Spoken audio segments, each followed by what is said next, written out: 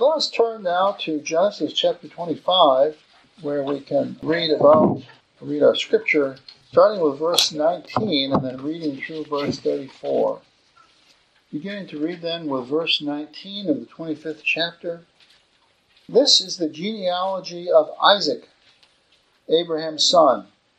Abraham begat Isaac. Isaac was 40 years old when he took Rebekah as wife, the daughter of Bethuel, the Syrian, of Padan Aram, the sister of Laban, the Syrian. Now, Isaac pleaded with the Lord for his wife because she was barren.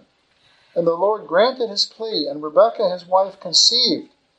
But the children struggled together within her, and she said, "If all is well, why am I like this?" So she went to inquire of the Lord, and the Lord said to her, "Two nations are in your womb. Two peoples shall be separated from your body. One people shall be stronger than the other, and the older shall serve the younger." So when her days were fulfilled for her to give birth, indeed there were twins in her womb. And the first came out red. He was like a hairy garment all over, so they called his name Esau. Afterward his brother came out, and his hand took hold of Esau's heel, so his name was called Jacob. Isaac was 60 years old when she bore them. So the boys grew, and Esau was a skillful hunter, a man of the field. But Jacob was a mild man, dwelling in tents. And Isaac loved Esau because he ate of his game, but Rebekah loved Jacob. Now Jacob cooked a stew, and Esau came in from the field, and he was weary. And Esau said to Jacob, "Please feed me with that same red stew, for I am weary." Therefore his name was called Edom. But Jacob said, "Sell me your birthright as of this day." And Esau said, "Look, I am about to die. So what is this birthright to me?" Then Jacob said, "Swear to me as of this day." So he swore to him and sold his birthright to Jacob. And Jacob gave Esau bread and the stew of lentils. Then he ate and drank, arose and went his way. Thus Esau despised his birthright. May the blessing of God be upon this reading that we have today. May we understand more about the family through studying this incident. Now, as we look at Isaac's family, we've looked at Abraham, a number of different scenarios with Abraham's life and how his family either succeeded or foundered based upon his behavior. Yet over it all, we saw how God was with him, and God blessed him, and how God's concern and God's blessing was upon Abraham's family. God announced this first to Abraham when he first called him. He announced it by word, and then he worked it out in life, much as he does with all of us who believe on the Lord Jesus Christ. God announces all kinds of blessings to those. Like in Psalm 1, "Blessed is the man who walketh not in the counsel of the ungodly, or sits in the seats of the scornful." And so God tells us that he will bless us, then he does it. And so he did with Abraham and his family. Now as we come to Isaac,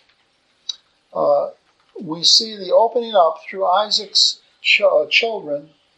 We see the opening up of this, more of the promise of God, the blessing him like the stars of the sky with descendants in the sands of the seashore.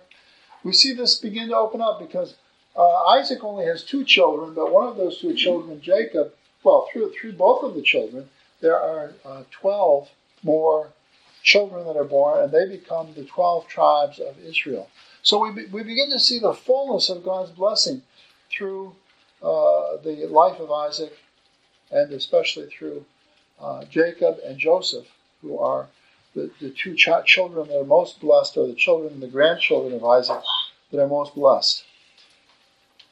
So when I think of Isaac, I think of a young man who had a number of problems. He did not have this pure, straight, personality to begin with. We see here that he cheated his brother out of his birthright. Now we're going to study more about that. We're going to see that his brother had more than enough to do with it. Esau had more than enough to do with it. But still, Isaac manipulated Esau in his base desires so that Esau gave up something very easily which he should have cherished. Now when I think about this, I think of the whole life of Isaac and how Isaac began in this first stage of his life being willing to twist the ends and to work the means so that he might get what he wanted. Part of the blessing was that he knew what he should want. He aspired unto great things. He aspired unto God's blessing. That was part of the good stuff. But we see where he worked through all kinds of issues and difficulties. We think of how Isaac had to run when Esau later on in life got angry at him, and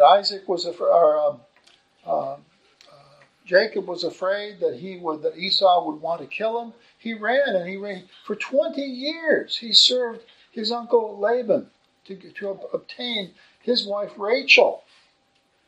So we see that God in many ways disciplined Jacob for the vagaries and the misbehaviors of his youth and his cheating his brother out of this birthright. But at the same time, we see through Isaac's long life, we see greater and greater blessings all the time. We see this man, this father, if you will, here as we celebrate Father's Day on the Lord's Day, we see how Isaac was discipled more and more and sanctified more and more by the Lord. So when I think of Isaac in my mind's eye, if I want to encapsulate his whole life, I think of Isaac coming to Egypt because it's been reported to him that his son Joseph, who was sold by his brothers into slavery in Egypt, that he was still alive. And so I think of Isaac coming to Egypt, and then when he first laid eyes on the son that he thought was dead, Joseph,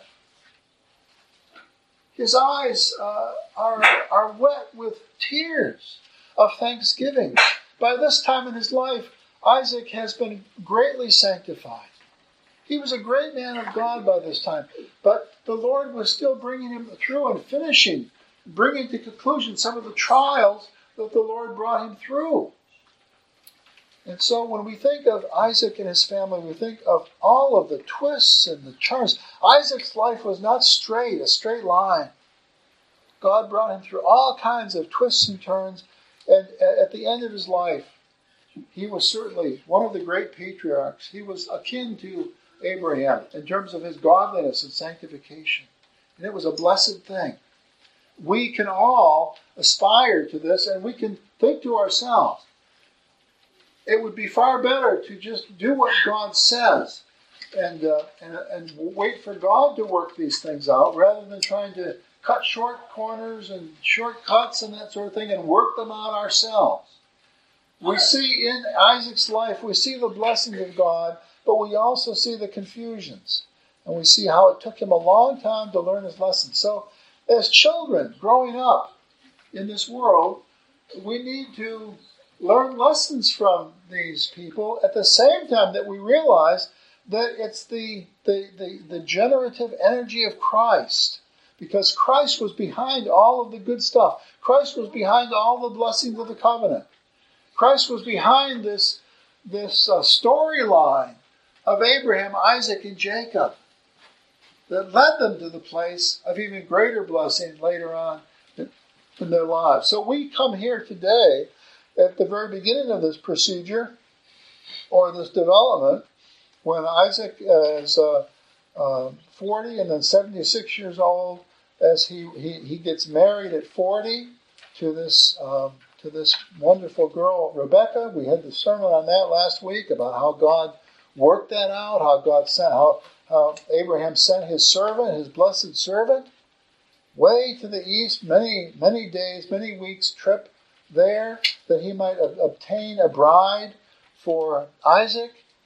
And then how he worked it out, and in God's providence, it was like a magical story of how the servant identified Rebekah, and Rebekah was a sanctified young woman. She was ready to go with the servant, and she put on the jewelry that he brought her from Isaac, and went, and they began their lives together. So here we see it. We see it sometime later when she was now pregnant. But we find, first of all, regarding Isaac's family, that Isaac's family needed prayer. Isaac's family needed prayer. Why did they need prayer? Because Rebekah came. She was a beautiful young woman. She looked like she was nubile and able to bear many children to Isaac. But guess what happened? As they made love and tried to have babies, nothing came forth.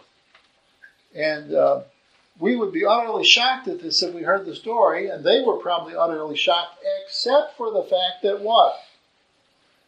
Isaac's mother, Sarah, had been barren for over 70 years. And then God had blessed them with a child toward the end of their existence. What was God trying to teach them by that? What was God trying to teach Sarah? God was trying to teach them that life, that the magic of life or the secret of life was not in their loins. It wasn't in their reproductive organs. The secret of life was held in the hands of the Lord. It was restricted to what God decreed.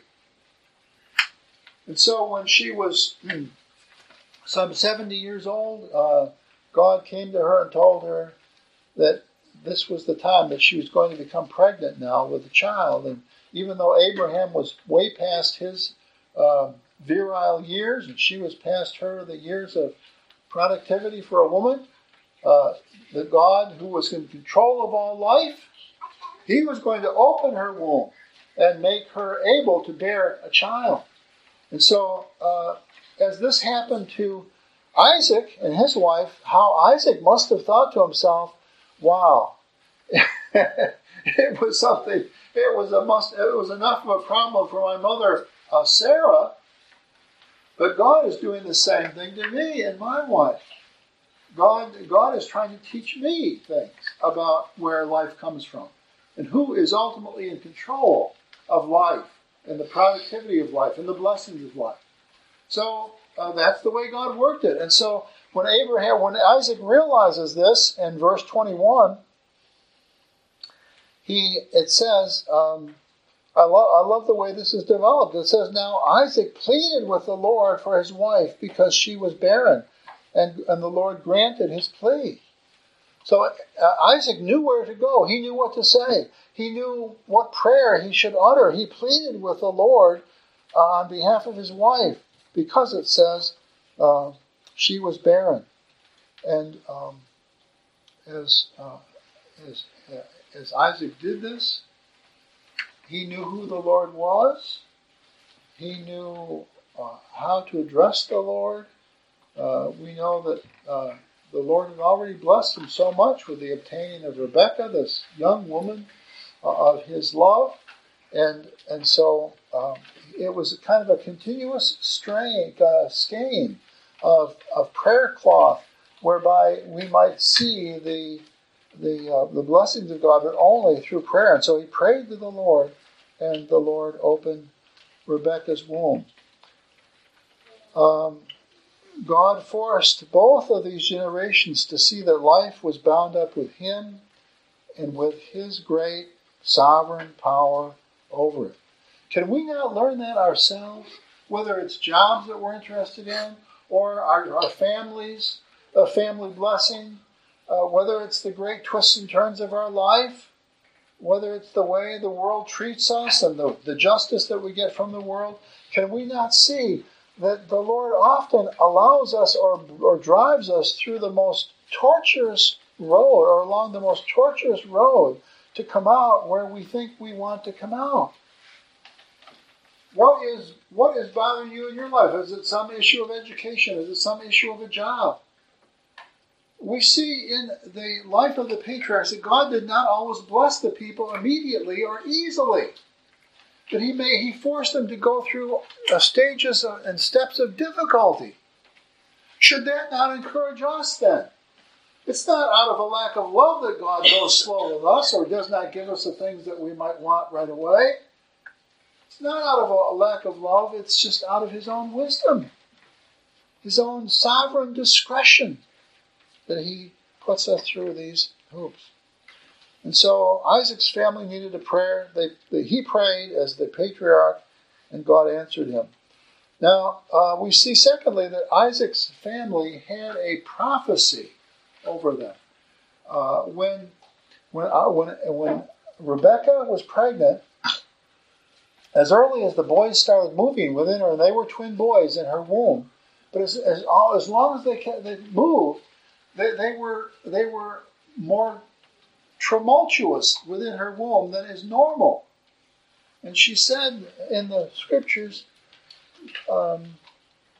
she said in verse 22, if all is well, why am I like this? I mean, she knew something about childbirth. She knew what was normal for children in the womb. And these boys were behaving differently. They were struggling in the womb with each other. It's really amazing. And it's somewhat humorous even, except that unless you were Rebekah and you were struggling with this rough pregnancy. But she was wise enough to know, and so she went to the Lord, and she said, so she went to inquire of the Lord. And in verse 23 it says, the Lord said to her, 2 nations are in your womb. 2 people shall be separated from your body. 1 people shall be stronger than the other, and the older will serve the younger. Well, we know ultimately what happened was that Esau left the covenant community of Israel and fathered a whole nation called the Edomites. One of the names that he got was Edom, from this reddish look that he had, and when he was born, and also the ruddy way that he appeared when he was when he grew, and so when he took hold, or when he was born, and so he became the father of this whole tribe, and they were called the Edomites. And if you've read your Bibles or you know something about the Bible, you know that the Edomites were one of the proverbial enemies or the historic enemies of the Israelites. And so God says, as the boys struggled in Rebekah's womb, God says this prefigures this historical struggle that would ensue. Now at first, for most of his life, Esau, even though he lived apart from the family to the east, in Mount Seir, even though he was apart, there was also a friendship there with his father's family. And when Isaac is buried, Esau is there with Jacob to bury him. So it's not like he was totally disenfranchised or totally separate from his family while they were alive. But the idea is that he did father this nation, this people that were off from Israel.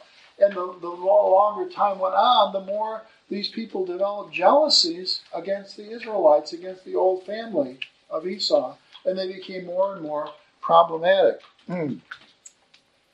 Now, how would Isaac deal with all this? And we see what happened was that Isaac, as he developed, he became the favorite of his mother, Esau, because he was ruddy, he was more masculine in some outward senses. He became the favorite of his father. Now, why did Isaac favor the son whom God had made a prophecy about, that he was going to be just a little bit wild and apparently wander from the covenant community? This is another problem of Isaac's earlier life, when he did not pay so much attention to this. Rebekah loved Isaac more. She was more in tune with the covenant that God had pronounced here in this prophecy. But what we see is that the covenant, the prophecy basically works out ultimately. And Esau is not counted as an Israelite at the end of his life, but an Edomite. And Jacob is not counted as a foreigner, but as a covenant man. And Isaac, despite some of their misbehavior or their wanderings earlier in their lives. The third thing we see here is that the two boys became symbolic of what we call predestination and reprobation in the Bible. Predestination is the idea that God sets his love upon people before they are even born, and then works out, in terms of his providences and his ministrations, he works out those blessings upon the elect or the predestinated. He works it out upon them as they grow. On the other hand, God also teaches that he counts certain people as reprobate or unblessed or cursed. And so at the very beginning of their life, there's this distinction made, and this is fully explained in the book of Romans, in the New Testament, about halfway through, where God says, Jacob have I loved, but Esau have I hated. This has been a tremendous puzzle to people ever since. It sounds like God is saying that no matter what Esau tried to do, God was going to put the hammer down on Esau, and no matter what Isaac did in a bad, or Jacob did in a bad fashion, God was going to bless him. It's a great oversimplification of what happened. But it does indicate that God has a sovereign choice over us, and that God works out his sovereign choice through us in a way that is not unjust against him or unjust against our desires. You see, like in this case, it wasn't that Esau went out in the field and hunted and then he came back and he really esteemed this birthright of his. He was really pure as the driven wind. And when Jacob suggested that he sell his birthright, Esau said, "No way! I'm not going to do that. What are you trying to do to me? Trying to cheat me?" No. He if anything, Esau not only went along with it, but he was eager that it might be done.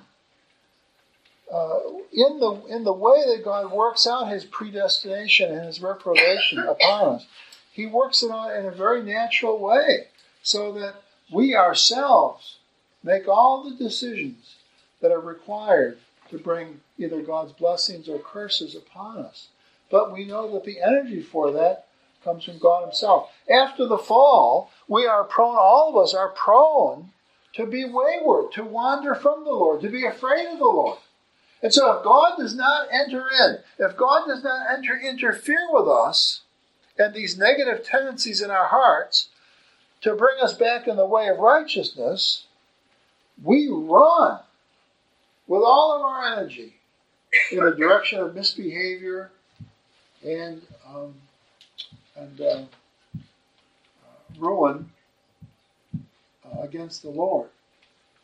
But on the other hand, if God is with us, he does interfere with our lives, like with David, here in this case with Isaac first, and then with Jacob. God interferes, like with Abraham before them. God interferes in our lives, and he corrals us like a wild horse and teaches us bit by bit how to be loving of him. And so, in terms of the divine reprobation, we see all the faults here of Esau. Esau, as he developed, he wasn't a boy that liked to read the scriptures. He liked to be outside. He liked to be running out. He liked to learn how to hunt and fish and these kinds of things. He was more interested in the creatures that God had made than with the Creator who made them.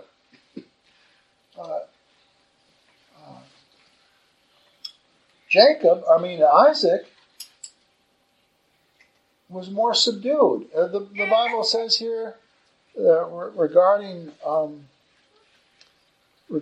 Isaac, that as they grew, that Esau was a skillful hunter, a man of the field, but Jacob was a mild man. The word mild is a hard word in Hebrew to really define carefully, because it doesn't just mean mild in the sense of not a strong desire or not a strong ambition, but it means more of a well-rounded person. Sometimes it can be translated complete. It can be understood as more complex and more developed in a cultural way, in the way of thinking. So Esau appears to be a kind of rough-hewn guy that was more ruddy and more enthusiastic in terms of physical things, and Isaac appears to be Jacob appears to be more of a thoughtful person, developing that way. And so God just worked through these two personalities, and both of them continued to move in those directions. But ultimately, God takes both Isaac, his father, through the twists and turns of his life, and he takes Jacob then through the twists and turns of his life, and he sanctifies both of them. We think of Isaac wrestling with the angels. Isaac wrestling with the affairs of his life, and then Jacob wrestling with his uncle Laban. We see these different twists and turns of their lives, and how God worked through these wranglings to bring about real sanctification and real righteousness. And so it shows, with Esau, it shows how we are so vulnerable to our fallen natures, and we are so vulnerable to God's determinations. What should that do to us? Should it not energize us to seek the Lord with every choice that we have? The small choices of our lives add up to the bigger choices, the bigger developments of our lives. So when you're making smaller choices and you're tempted to sin, beware of those things. Yesterday Susan felt well for the first time all week. We went out to a Burger King. We were at the Burger King, and there was a family. There were 3 children in the family. There were 2 boys and 1 girl. And I watched this little girl be so troublesome to her brother. She had 1 older brother and 1 younger brother. And she would sneak up behind them while they're ordering in line. She'd kick the one and then run around her father to the other side. And then when the brother came after her, she'd Daddy. And then I just saw her doing this continually to the 2 boys. Now, obviously, the father should have figured things out a long time ago. He should have seen this sort of thing. But this little girl was a real messer, as the Scots would say. And you saw some of the misbehavior coming out in the boys, but it was almost always generated or stimulated by the sister who was right in the middle of the 2.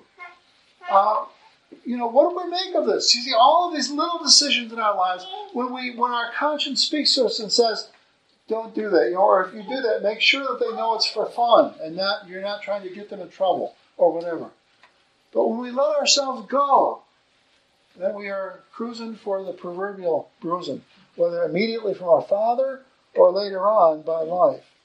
And Isaac was like this to some degree, and so was Jacob. But God worked it out for blessing, because it was in his heart to love to love Jacob, even as he had turned his back on Esau and his decadent character that God just chose out of his own sovereignty not to change or not to bless. So this story, as we look at it, it has tremendous lessons for us on just how our personalities and how God's ultimate choice is sovereign over us. And it ought to soften us. It ought to make us very flexible before the Lord and very searching for God's mercy and God's goodness. We ought to be very humble. The Bible says, work out your own salvation in fear and trembling. Work out your own salvation in fear and trembling. We really, brothers and sisters, we really need to be afraid of the Lord in the sense that God is sovereign over us and God can do whatsoever He would with us. And it says that in the book of Romans that God can. Paul asks, can God take one piece of clay and make whatever out of it He wants? What is our concern? What is our fear? That we might not be used, that God might not make from us that positive, useful utensil out of clay that He could. And every time we have to make a moral decision, every time we have to choose whether we go to the right or we go to the left, this kind of thought should be in our minds. Oh Lord, how can I go in the way that you would have me to go? How can I go in the way of righteousness? How can I show my love for you more by going this way or that way? We cannot simply relegate all of these decisions and all of these choices to the dustbin as if they were not significant. At the end of our lives, we will either be people like Esau, who formed a pagan nation that would persecute Israel, or we will be more like Jacob, who became the great patriarch of the 12 tribes of Israel as they inherited the land and as they went forward into history. Which way will we go? Will we love Christ? Will we see how substantial and how essential our Lord Jesus Christ is to us? Or will we think that He's something to be dispensed with? That He's really not all that significant? That we don't need Him? Brothers and sisters, children, if we do not see how crucial the power of God is in our lives, if we do not fear the Lord when we make decisions, when we choose this way or that way, that is one of the first signs of reprobation, that we are someone like Esau. May it not be. May none of the children in this church go in that way. May none of the children in the church despise the Lord or not see the cruciality of our Lord Jesus Christ. We must have Christ or we die. And if we have Christ, then we will have life, and that abundantly. Let's close in prayer. Our Father and our God, we pray that through these two boys, these twins, and through their father Isaac, we pray that we might see some of these crucial truths, that we might abide by them, that they might be more than simply ideas to us. We pray that they would be part and parcel of the center of our lives. Bless us, O Christ. Bless us, O Lord, or we shall not be blessed. We must have Thee. Bless us then in Christ, and inspire us through the lives of both Isaac and his children, Jacob and Esau. In Jesus' name we pray. Amen.